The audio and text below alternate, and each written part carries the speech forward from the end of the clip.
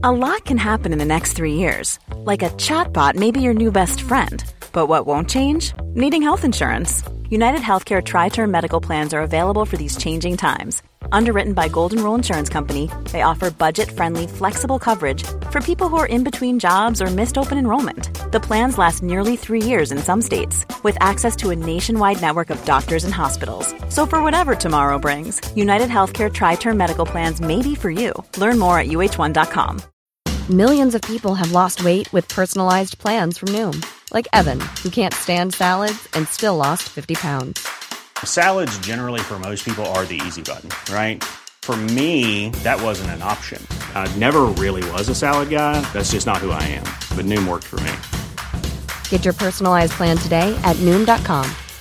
Real Noom user compensated to provide their story. In 4 weeks, the typical Noom user can expect to lose 1 to 2 pounds per week. Individual results may vary. Here we are. We're still alive. Welcome to Up to 90. We're still alive.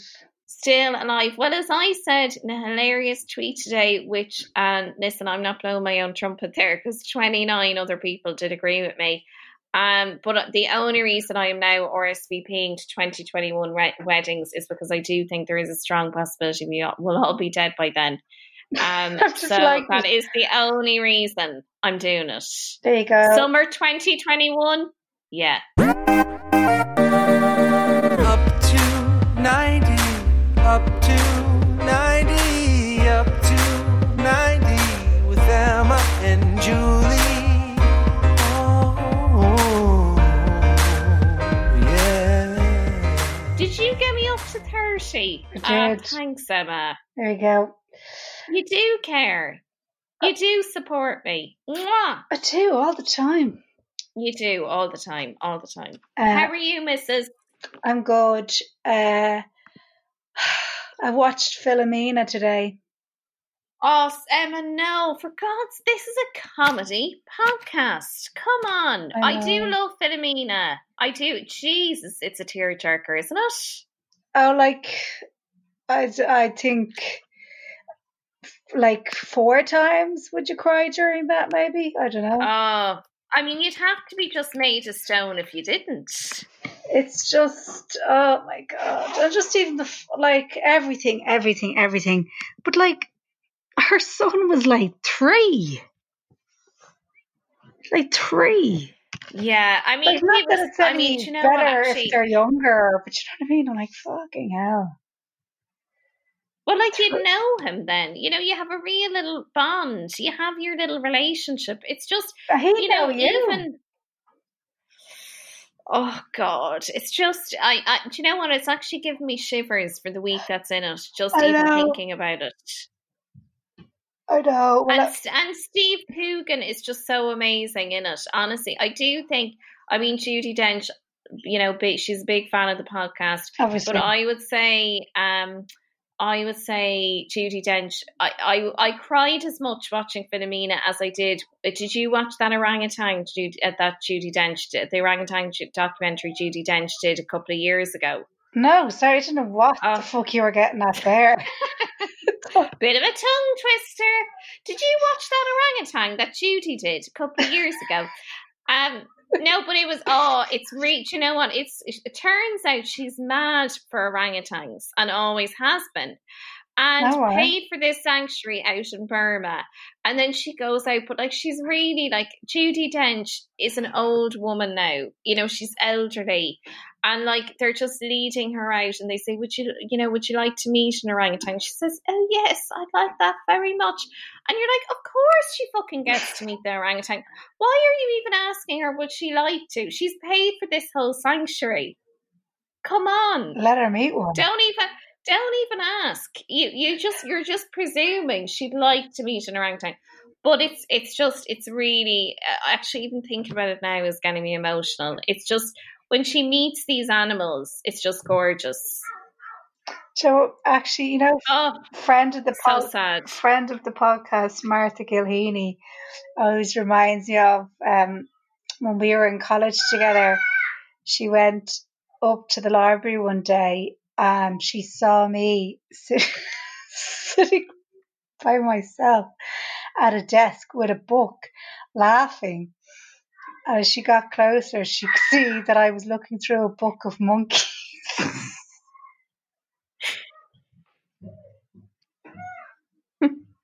You know, monkeys freak me out, by the way.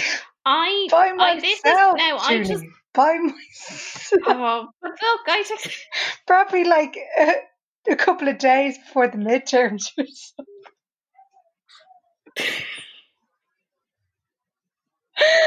I just love them now. I just love them. This reminds me of being by yourself and laughing for no reason. Do you like monkeys? This is where we differ, because I don't trust monkeys as far as I control them. They're too human. They're not quite human.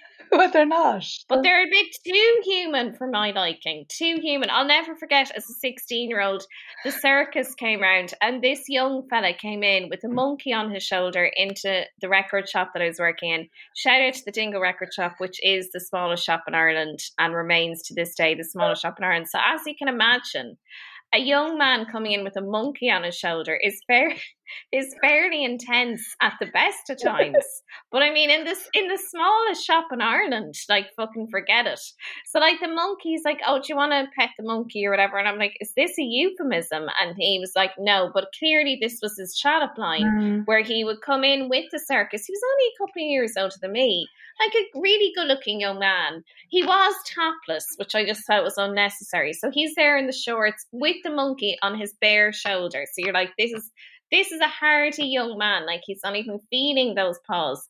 And then I was like, no, I declined his offer of touching the monkey. And then literally, I'd say barely 60 seconds had passed. And he'd gone into the shop next door, okay, where my second cousin was working, who, I mean, you know, this is kind of just as a by the way, but is a lot more attractive than me. So he obviously insisted that she touch the monkey, and it actually bit her. So I was like, thank God I didn't touch that monkey. But the moral of the story is, if somebody asks you to touch their monkey, just say no, kids. Just say no to touching the monkey, because monkeys are not to be trusted. Well, I don't know if they're not to be trusted. I mean, I would just let... Would not trust a monkey. Well, they do seem... They have a bit of a reputation of ripping people's faces off. But... Oh, they give me the heebie-jeebies. No, I love monkeys. But, like, I don't want a pet monkey or whatever. But, like, I'm just thinking if that interaction with this very good-looking topless man had gone a different way...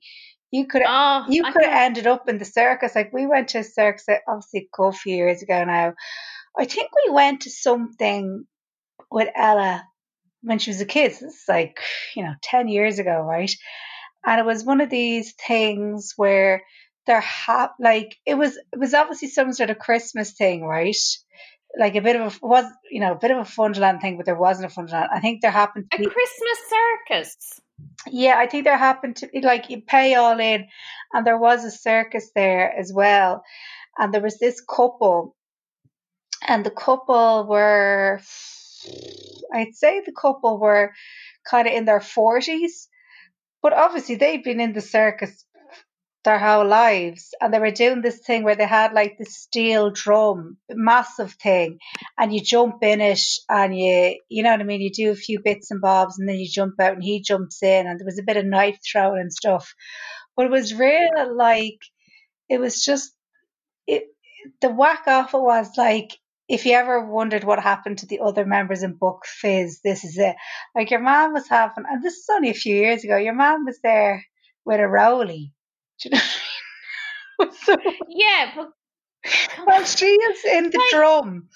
Well, she's in the drum, and like, she's still wearing the same outfit she was wearing like when she was 16. And while she's in the drum doing all her bits, he's having his rollie, and then he knows she's finishing up. So we all kind of know that she's finishing up because he throws the rollie away. And now, obviously, it's totally safe because he's just fucking it in the sand. And then he's in the drum. But you could tell when he was finishing up in the drum because he'd start to roll his neck smoke. So you're like, oh, he's going to hop out now. And she's going to hop back in. Yeah, but to be fair, you're going to give zero fucks, aren't you, really? if your job is throwing knives at a coworker, like, fuck's given absolutely zero. Like, even the elephant is smoking a rollie, I'd say. My favourite... And this is... This is controversial, yeah. but I do think, like back in the day, and I'm really anti having animals, and this shows what a hypocrite I am, right? Because I'm really anti animals in circuses, but yet I want to see the animals in a circus. It's that conflict, isn't it? That inner conflict that you're like, oh, it was kind of fun when the elephants were around back in the day before anyone actually copped that this is actually quite cruel and horrendous. So it's good that the elephants are no longer in the circus, but yet it is also why I no longer go to the circus. Well, I think always the get out line with that everyone has used for years and years is those animals are like family members. That's the kind of thing that everyone tells themselves. They don't feel bad. And that is why, and that's like Mr. Rowley is hitting that elephant with a chain, just as he does his young son. Like, you're right, he does treat him like a family member. Yeah, well, it's fine. Yeah, an elephant shouldn't have the same living conditions as a 10-year-old boy. I know. Does that elephant? It's actually quite cruel giving him a dinosaur duvet, given the history there. Come on, he's got a Discman, but like he's no thumbs. Do you know what I mean? You know what? It's just cruel, Emma, is what it is. He can't get those headphones on his own.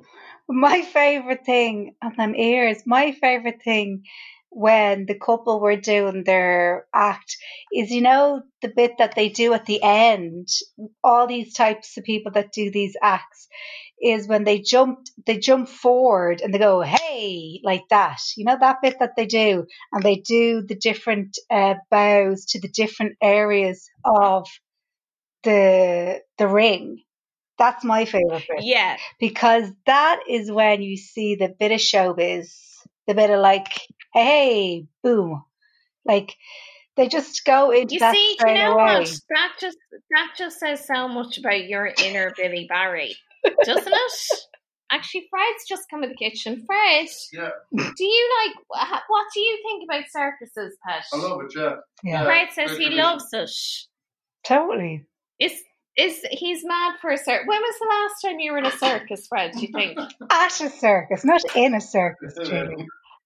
How dare you? How dare you, Emma Dorn? When was that? Were you not recently? Have you? No. I performed in a circus.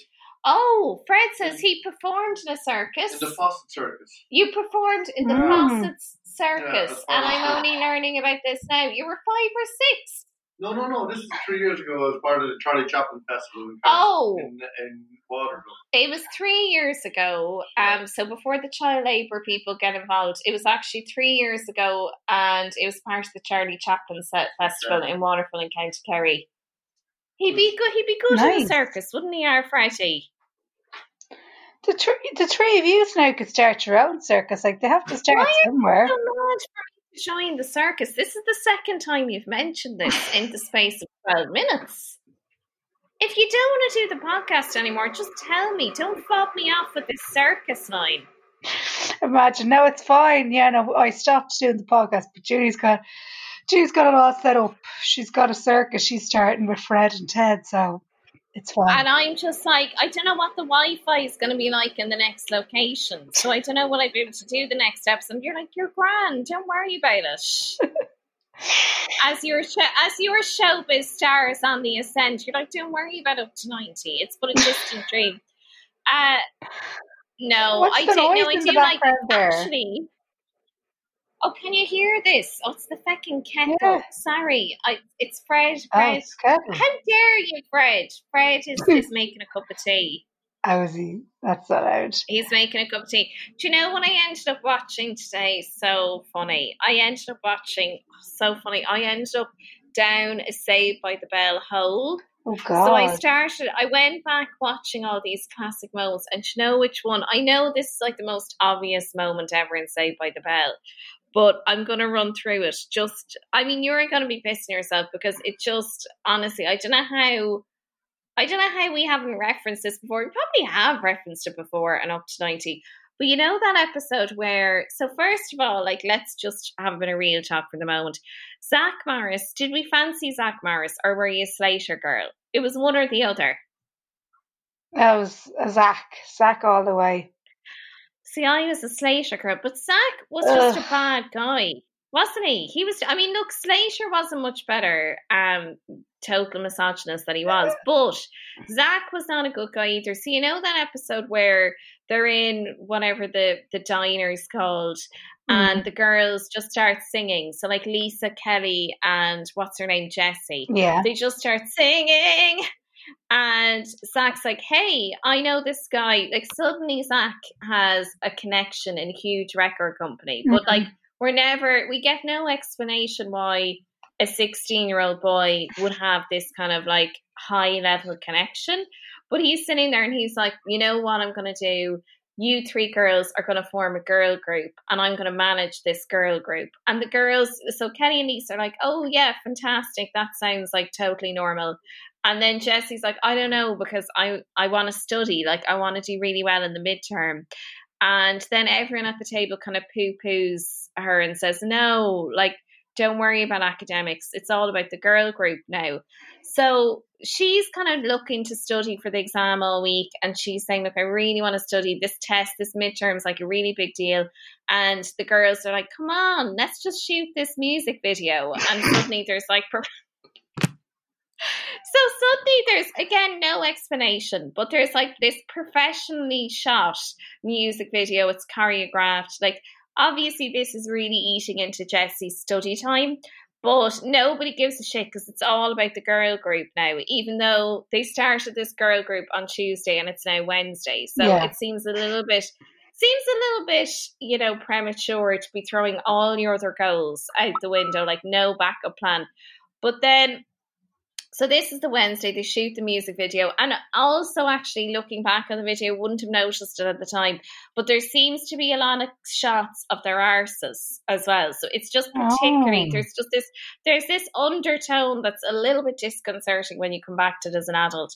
So Jessie's under a lot of pressure for time. So she turns to caffeine tablets. Do you remember this? So she turns to the caffeine pills because she really needs to study. So she has to stay awake. She doesn't want to let anyone down, Emma. She doesn't want to let anyone down. She doesn't want to let the girls down. She doesn't want to let Zach, her manager, down. She doesn't want to let her parents down. She's turned to the caffeine tablets, and Slater informs her, look, you know what? These things are pretty addictive, so you better be careful with these. And she's like, no, it's fine. It's fine. It's just like a cup of coffee.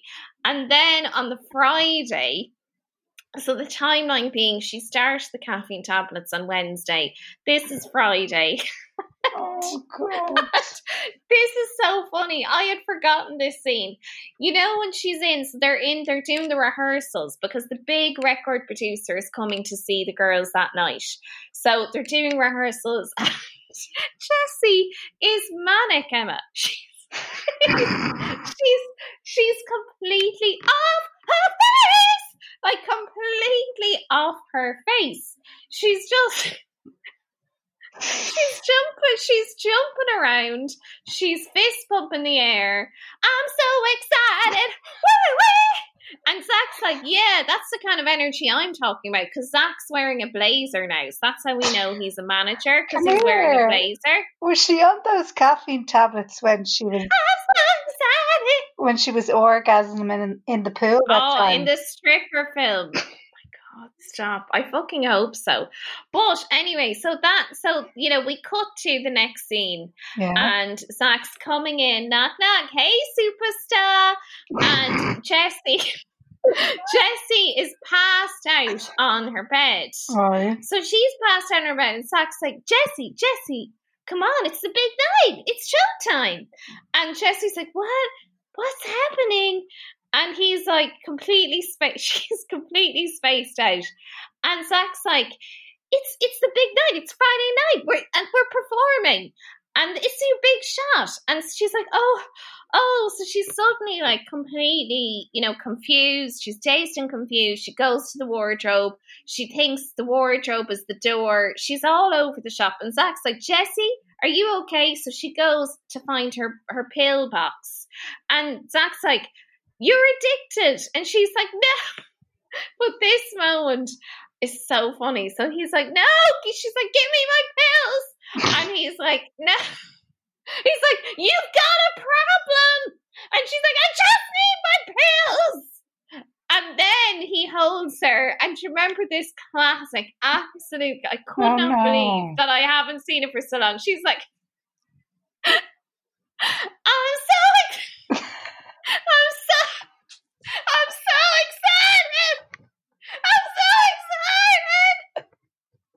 I'm so scared. Oh my gosh. And he holds her. But I had forgotten. It was a ding ding moment for each. Remember in Family Guy, they do a spoof of it.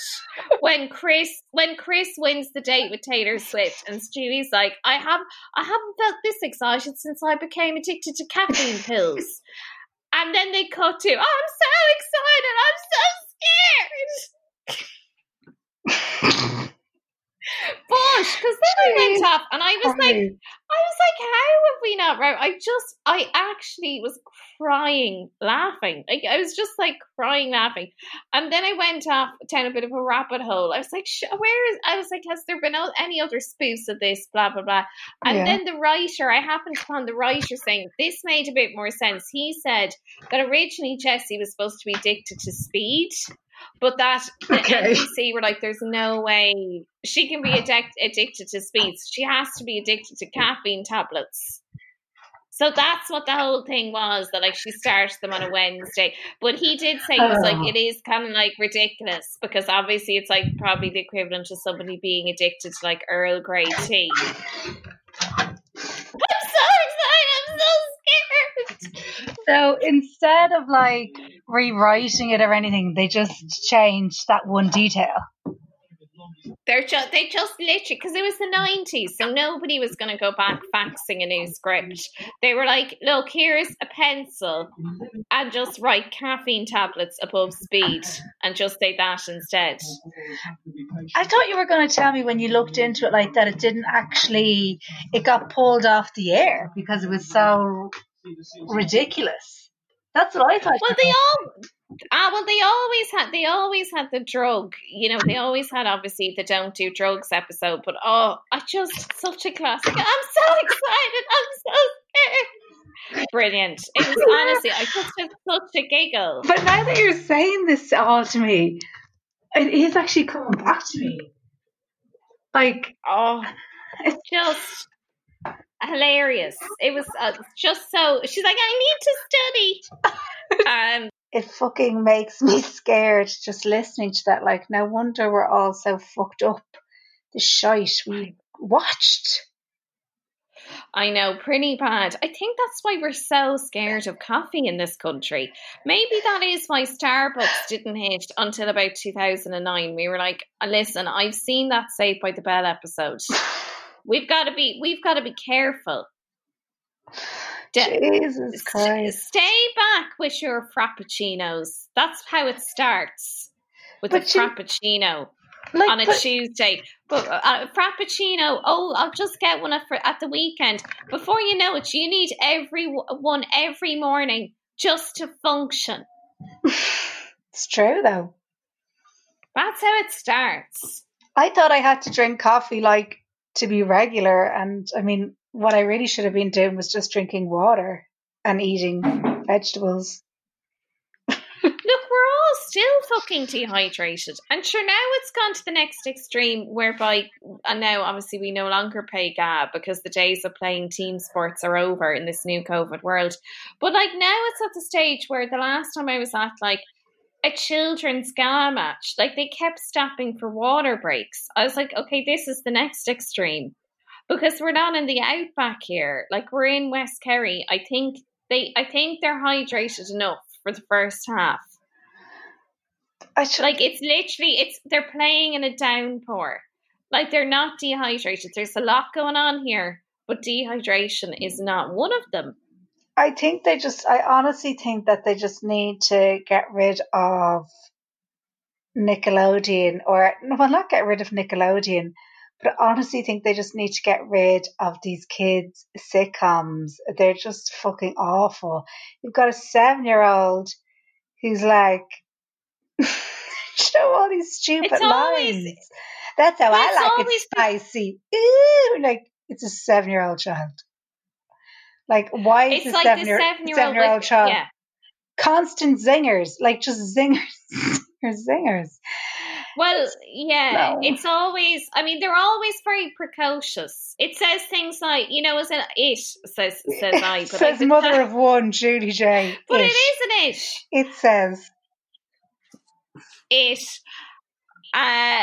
He or she, they, but they are always, yeah, it's like that 7-year-old, it's this really precocious character saying things like, hey, spoken like a true Democrat, am I right? And the audience is like, you're right, Zach. It's just, oh my God. They're so too bad. Savvy. They're too savvy is what we're saying. But you're then, I mean, you look at the likes of, and I know it's such an obvious thing to say, but like, you know, you look at the likes of like Hannah Montana and all these people. And I just think now that you've seen these like young people grow into adults, you realize just how messed up the whole thing was. Like, it's just so contrived. I know. I just, even for, I know, like, you need to put them on TV. They never turn out well. I mean, and Amanda Bynes, oh, I know she was like into the movies, not this. Was she in the sitcom? She wasn't, no. She was. It's just, she had her own show. Was she in? It wasn't a sitcom, but she had the Amanda Show. Oh, sure. Hello, of course. Yeah, like I know they have a right to be on TV, and it's not. I'm not saying it because I want more gigs for me and you. I'm not saying it because of that, because I mean, in the right lighting, we probably could play children. We're so small, but I just feel like child stars. It's just making children work. Well, it's look, I mean, admittedly, Ted is my pension plan, but it's essentially child labour. I mean, look, coming back to poor old Macaulay Culkin, being the family workhorse for so long. I know. And then even I was listening to his brother there recently, Kieran. Love him. Yeah, good old Kieran. Do you watch Succession, by the way, Mrs.? No, I haven't watched it yet. Oh my God, you and Shane would love, absolutely love. He's he is so good in it, Kieran Culkin. Is he? He's amazing. Yeah. He's just, and do you know what's so good about it is his character is so fucked up, but you have this feeling that he's really playing himself here. Like, I really think you need a Culkin in that role. It's all about this. It's all, basically the whole thing is about a messed up family dynamic. And you think, yeah, kind of sounds about right, really. Do you remember when Mac divorced the parents when he was 15 and we were all running around threatening our parents with divorce? And they were like, sorry, we can't even get divorced in this country. So if I can't leave your dad, you can forget leaving me anytime soon. P.S. Divorce is for rich people. That's still my mother's mantra, and I think there's an element of truth in it. Liz, the oracle, divorce is for rich people. I think there is a lot to be said for it. Well, you need 2 homes, so yeah, it is. But tell me about Kieran. You were watching an interview with them? Oh yeah, I was watching an interview with them, but I think he kind of is easier to question perhaps about like the family dynamic, and he still talks about it in like a very respectful way or whatever, but like they were really fucking poor and there was just a lot of kids, and I think, you know, he doesn't talk to his dad at all anymore. He doesn't have a relationship with him, but he was very abusive, wasn't he? The father was a horrible person. But he didn't, like, not that he was going into detail or whatever. And, you know, because I suppose it's hard to tell your story completely when you can't but involve other people's stories, and that's completely up to them. But he did kind of say they did all kind of like raise each other or whatever.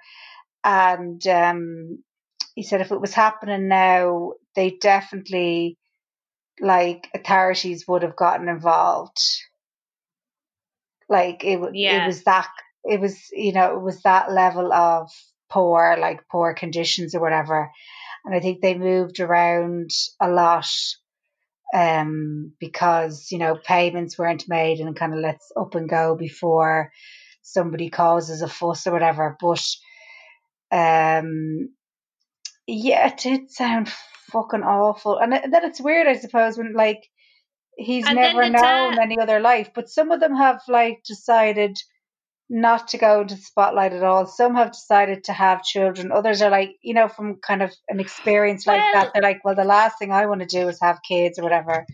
I suppose the whole thing with, say, even the Culkins, and it's probably the case in a lot of instances, like, okay, often it is the child driving this, but really, I mean, how much can a child drive it? Like, it usually is the thwarted ambitions of a parent is propelling this career. So, I mean, that was totally the case, wasn't it, with the Culkins, that the dad was this kind of embittered actor, thespian type, and was kind of weirdly jealous of his own kids because they were excelling where he failed. Well, I think it's that thing, and it's the same for anyone of any age. Like, I saw some posts there the other day. They're like, can people stop telling me whatever, blah blah blah. Say, I can't remember what it was now, but say it was some woman making fucking cards or making jewelry or pots or vases or whatever. She's like, you know, I know that they mean well, but like, can my friends stop telling me that I should turn this into a business?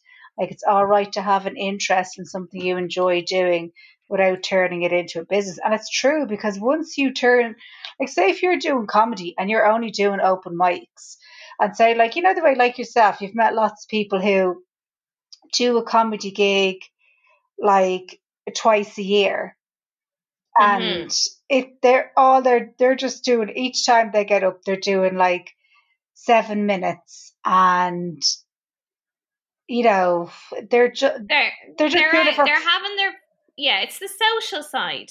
Yeah, but they're just doing it purely for fun. They've no aspirations of taking it any further or whatever, and they enjoy comedy. But like, once somebody takes it to the next level and they're getting paid for it, it changes the dynamic completely, because it's no longer just completely for fun now. You have that pressure of the fact that you're getting paid. So the person that's paying you has certain expectations of what you should deliver and blah, blah, blah. So like, she's lucky that she got to choose, like, actually, no, I just want to be a zoologist. Because I'm sure there's plenty of them where if you get into it far enough, like, you don't really have the fucking choice to turn back around. No, you don't. Like, and that's, you see, I suppose that is, I guess the danger with the whole, you know, child star thing is that, not that you're necessarily limiting, you know, your child's future, in the sense, obviously, like, it's, you know, it's paid work, it's setting them up maybe for college or whatever that might be.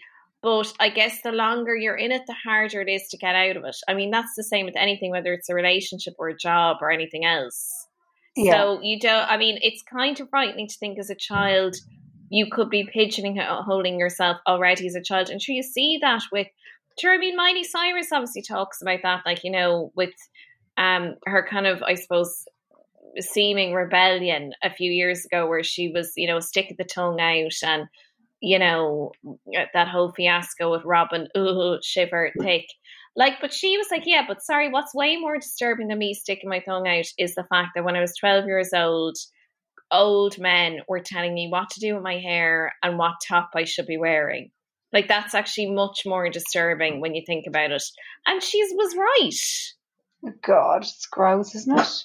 You know that like these old men were controlling her image and telling her what they wanted to see her in, and we want you in a halter top, and we want your hair long. Like, she was like, that was way more gross, you know, than say what I'm doing now, because it's always going to be contrived. I mean, it does very rarely not that it very rarely ends well for these kids, but it's kind of frightening how many of them just go down the same road. I mean, Macaulay Culkin does seem okay, though, now. You know, he does. He's kind of embracing I don't know, is he embracing the band? What's the band called again? Pizza Band or something, isn't it?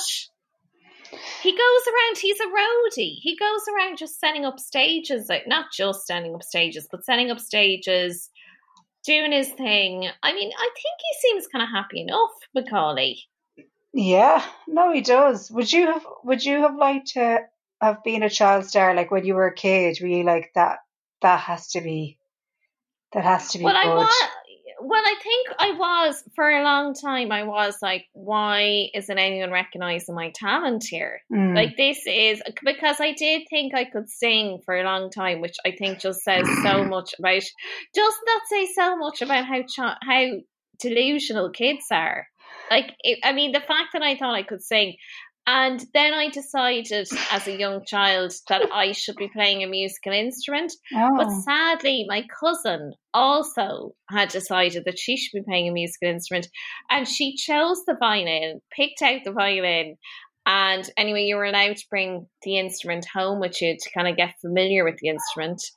And she left the school having picked out the violin. And outside the school, she had the violin, I would say, in her possession for about 5 minutes, and proceeded to fall over the violin and knocked out her front tooth. So my mother was like, that's it for music, because we can't afford these dental bills. Like, it's done. No more music. So none of us were allowed to play musical instruments, because she was like, your teeth are too important. Jesus Christ.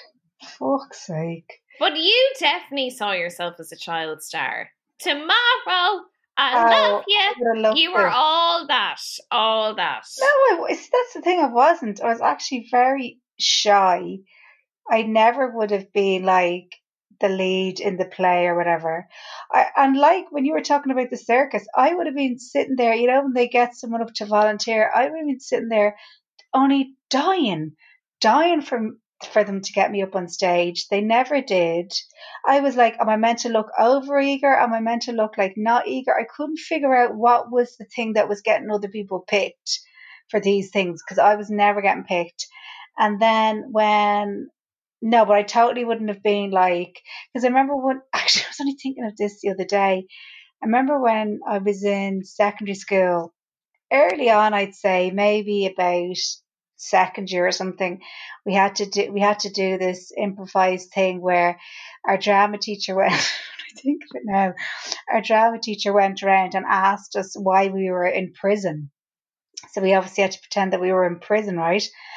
And I was kind of early on in the, you know, semicircle, and I made up this story that I think my husband had stolen my identity or something, and it was like fraud. So it was basically Deirdre Barlow from Coronation Street. It was basically her story.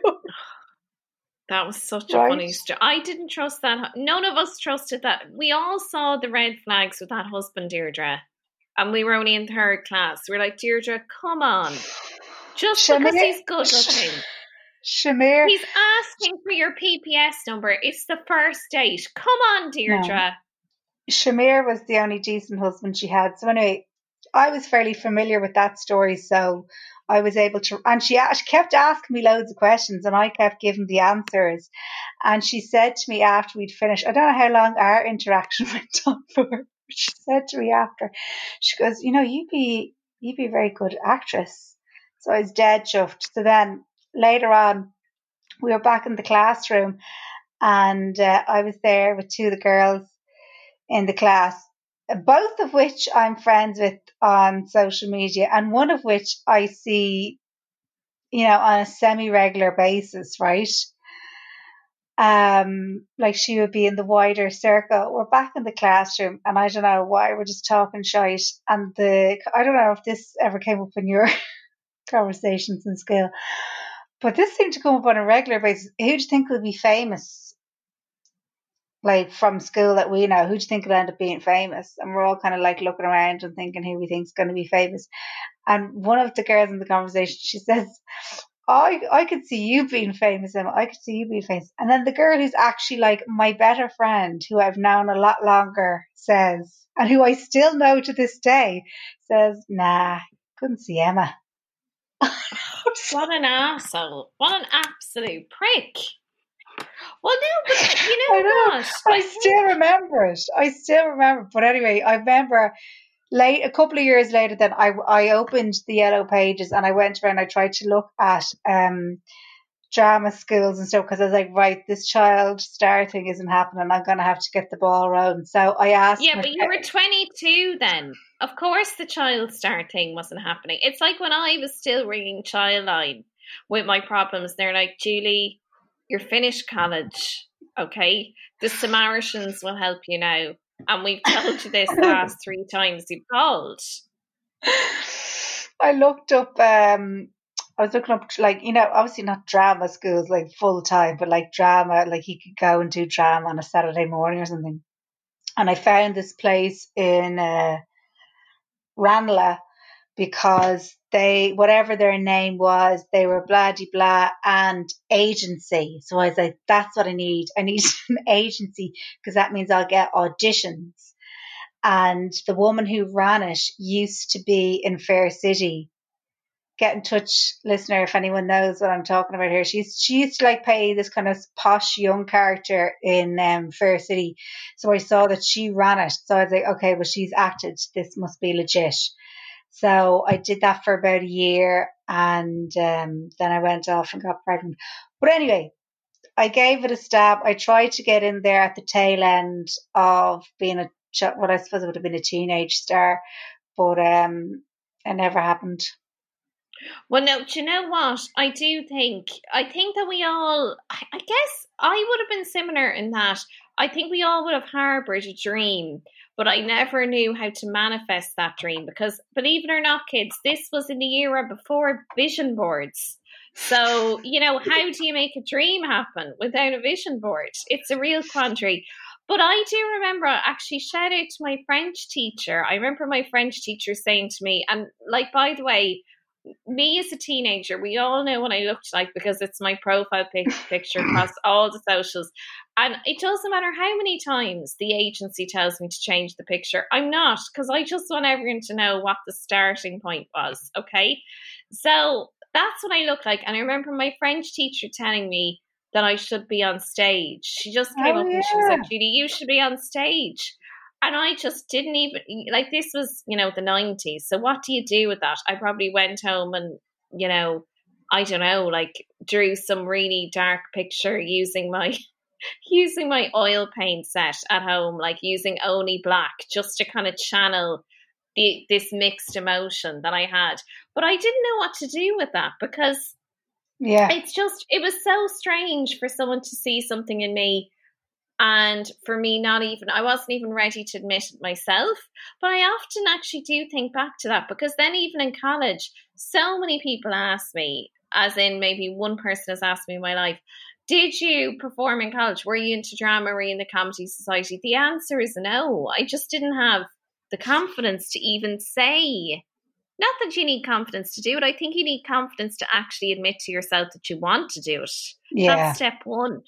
I didn't have that. So, but I do often think that, you know, it was so nice that she sensed it in me that I wanted that, but I didn't have the words yet. Did you get involved in any drama or anything in college?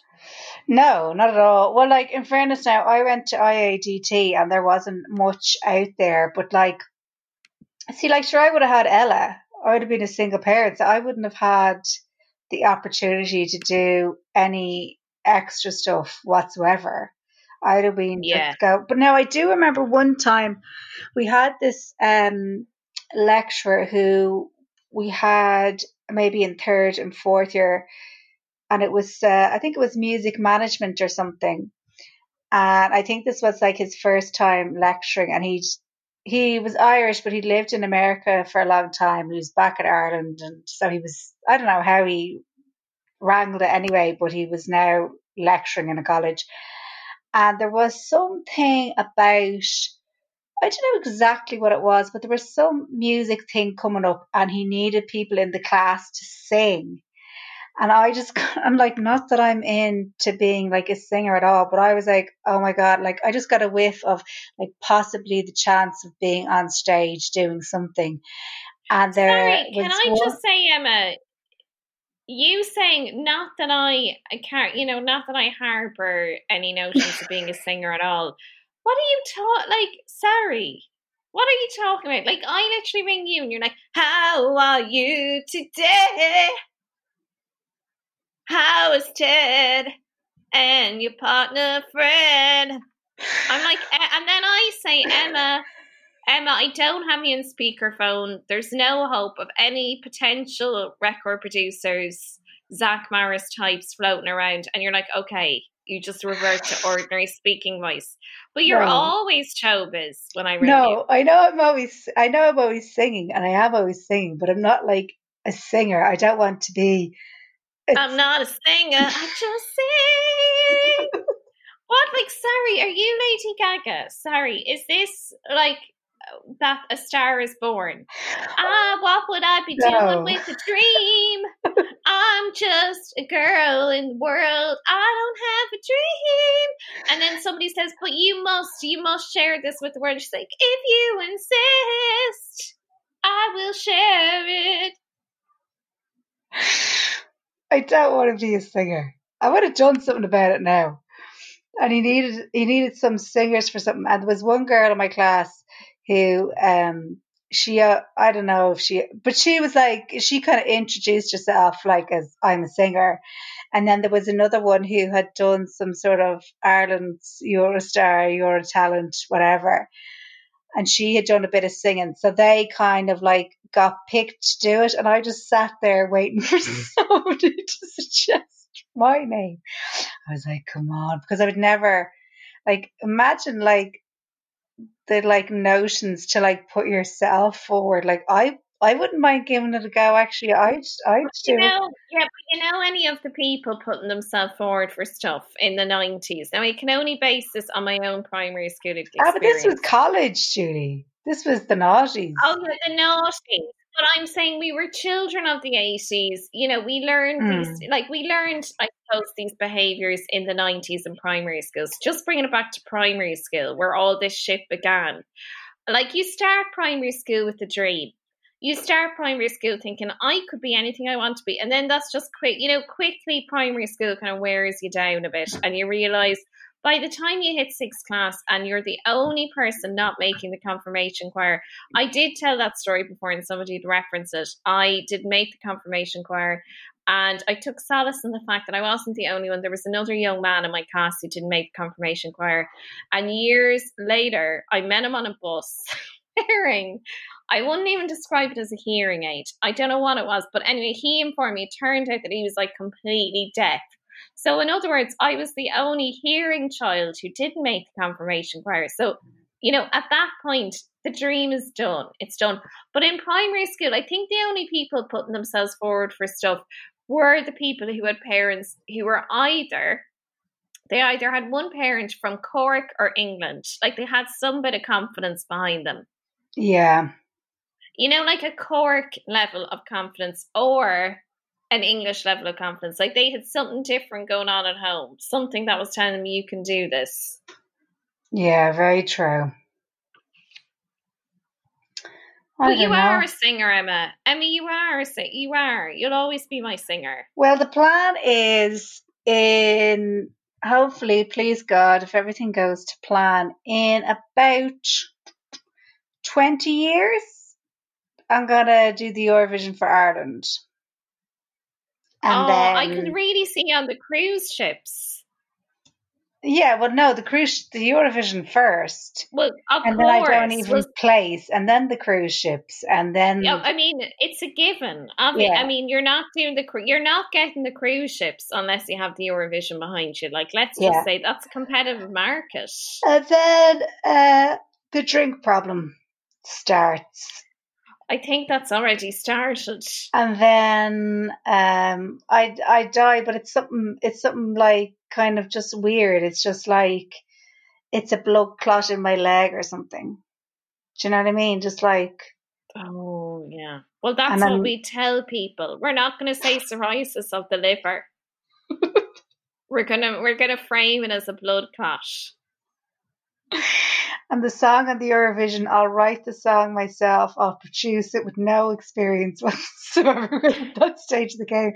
I mean, who'd give a fuck? You know, it's probably like the last year of the Eurovision or whatever. Social distancing is still going on. You know, like everyone's just giving the fuck up. At that point, the USA are performing in the Eurovision. Canada are performing in the Eurovision. Like, fuck's sake. Yeah. Still wearing the masks. I can't wait for your cruise ship career. Yeah. Be all glitz and glam. You'll be going around with the parrot on your shoulder in the bakery section of SuperValu. Justice for Twink is all I want to say. Justice for Twink. Oh no! Nobody would have a problem if it was a guide dog. That's all I'm saying. But yet, suddenly everyone has a problem with Twink's parrot. I know. Health and safety gone mad.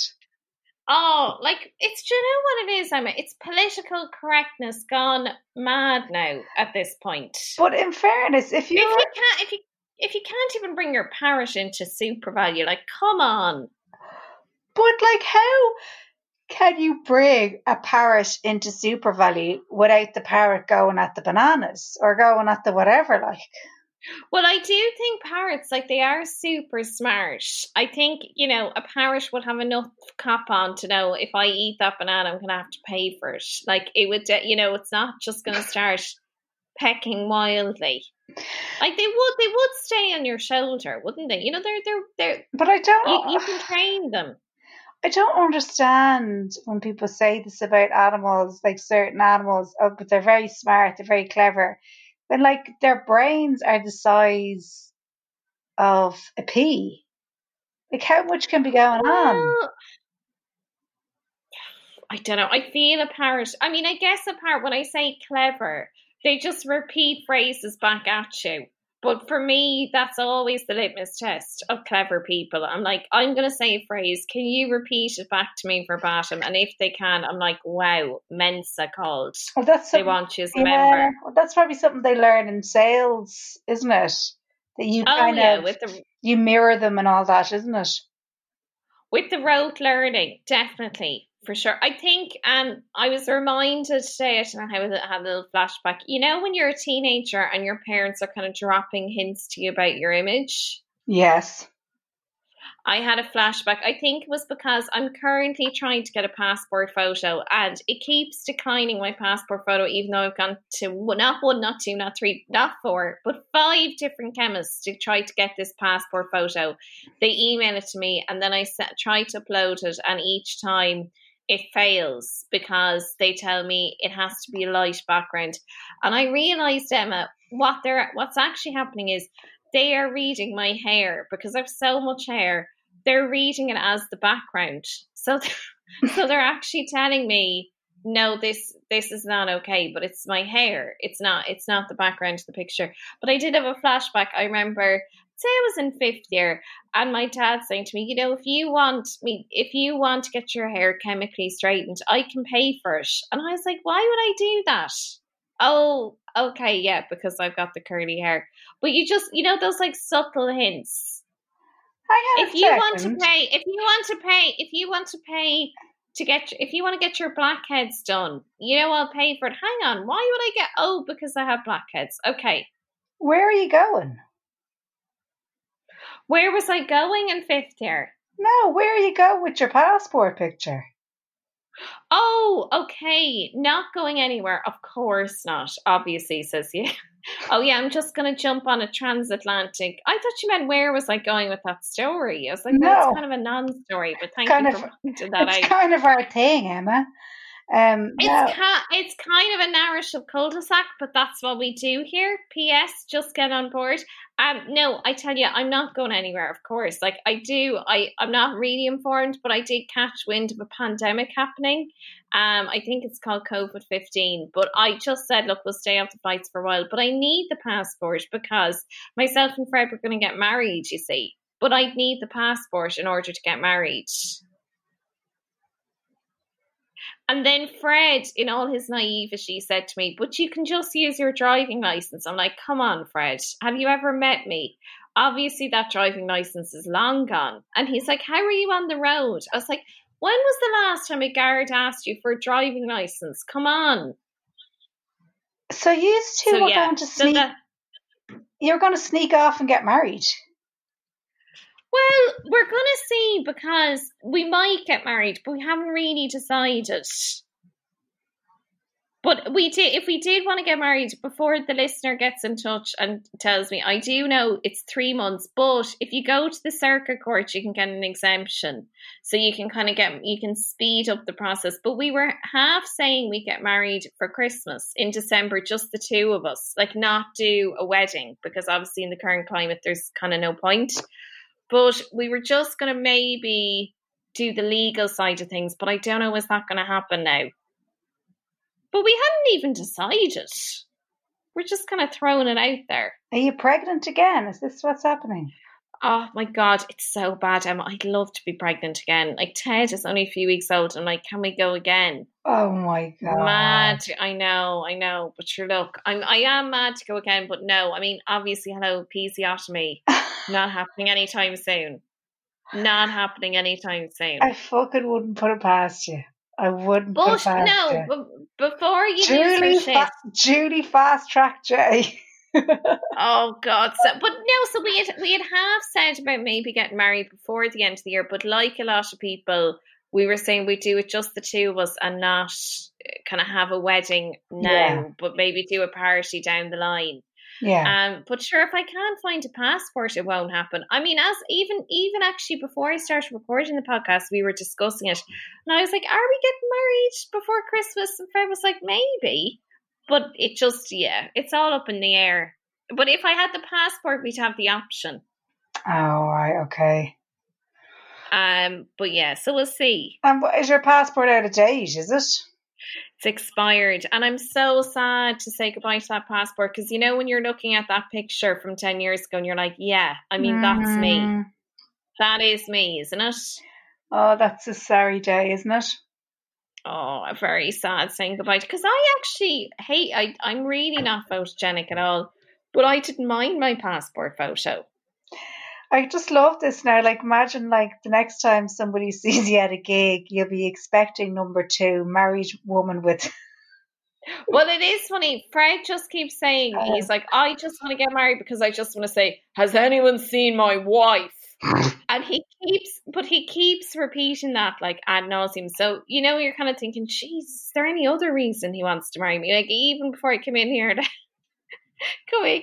I handed him Ted, and he's like, hello, Ted, I'm your father. And I was like, I just have to question his motives in wanting to get married. He just wants to call everyone by titles, son, wife.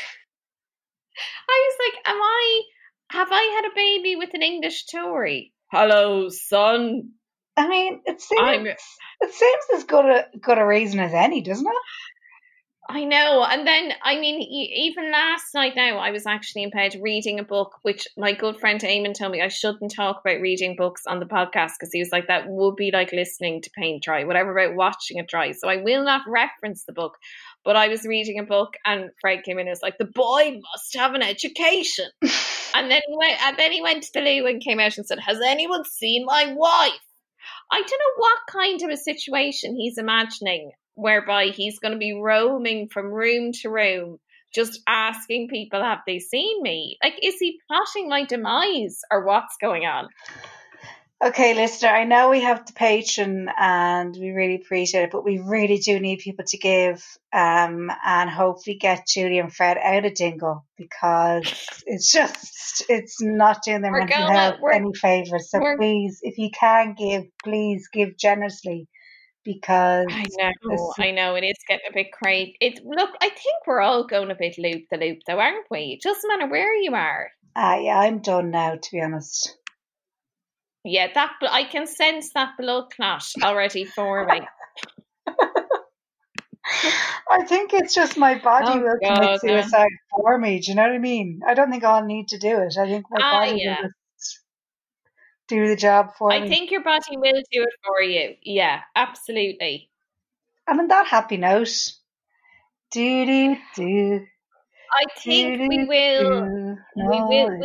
will toddle off. On the plus side, all's going well. Thank you so much for listening, listener. Your support means so much. I did have a conversation with somebody during the week, and they were talking about the lovely Gordo from those conspiracy guys, and he was talking about how he takes his Patreon money and puts it back into the podcast, and I was like, no, Ted needs shoes, so that's where the Patreon money goes. If you'd like to support Ted and his shoes, please get involved. We have a Patreon. We really, really, really love you all, but we especially love the people who support us on Patreon. We really appreciate it, especially in these harsh times. There's four kids involved now. So. Oh, I mean 4. Yeah, quite a few. And hopefully, if this episiotomy holds up, maybe even a 5th. Who knows? But these, I do I am fond of the hilarious and inappropriate baby grows. The ones that say things like, I'm too drive to drunk and stuff like that. They're not going to buy themselves, guys. It's just so odd. Some of the girls' clothing, Jesus Christ. I know. Well, I do find it funny that the boy clothing is essentially just male clothing, but smaller. Yeah. Whereas the girls are okay, let's dress them up as they're going to the shop. We need Minnie Mouse meets ballerina. Imagine if you were a grown woman and you actually wore a baby girl outfit. We're talking conservatorship straight away. You would be in a Britney situation where your father is controlling your finances. But baby boy clothes, they're just male clothes, but in miniature. Yeah, it's just jeans and jumpers. Just a pair of chinos and a trainer. Trainer too. But yeah, I am. Those baby girls will not buy themselves. I'm too drive to drunk. I need it in the 6 to 12 months. For the wedding. Oh, stop. Imagine, wouldn't it be so funny if you landed up to the wedding and Ted was wearing his I'm too drive to drunk. I'd love to do it just for the look on my mum's face. Can you imagine rocking up? Oh my God, so funny. But look, I'd find it funny. That's all that matters. That's all that matters.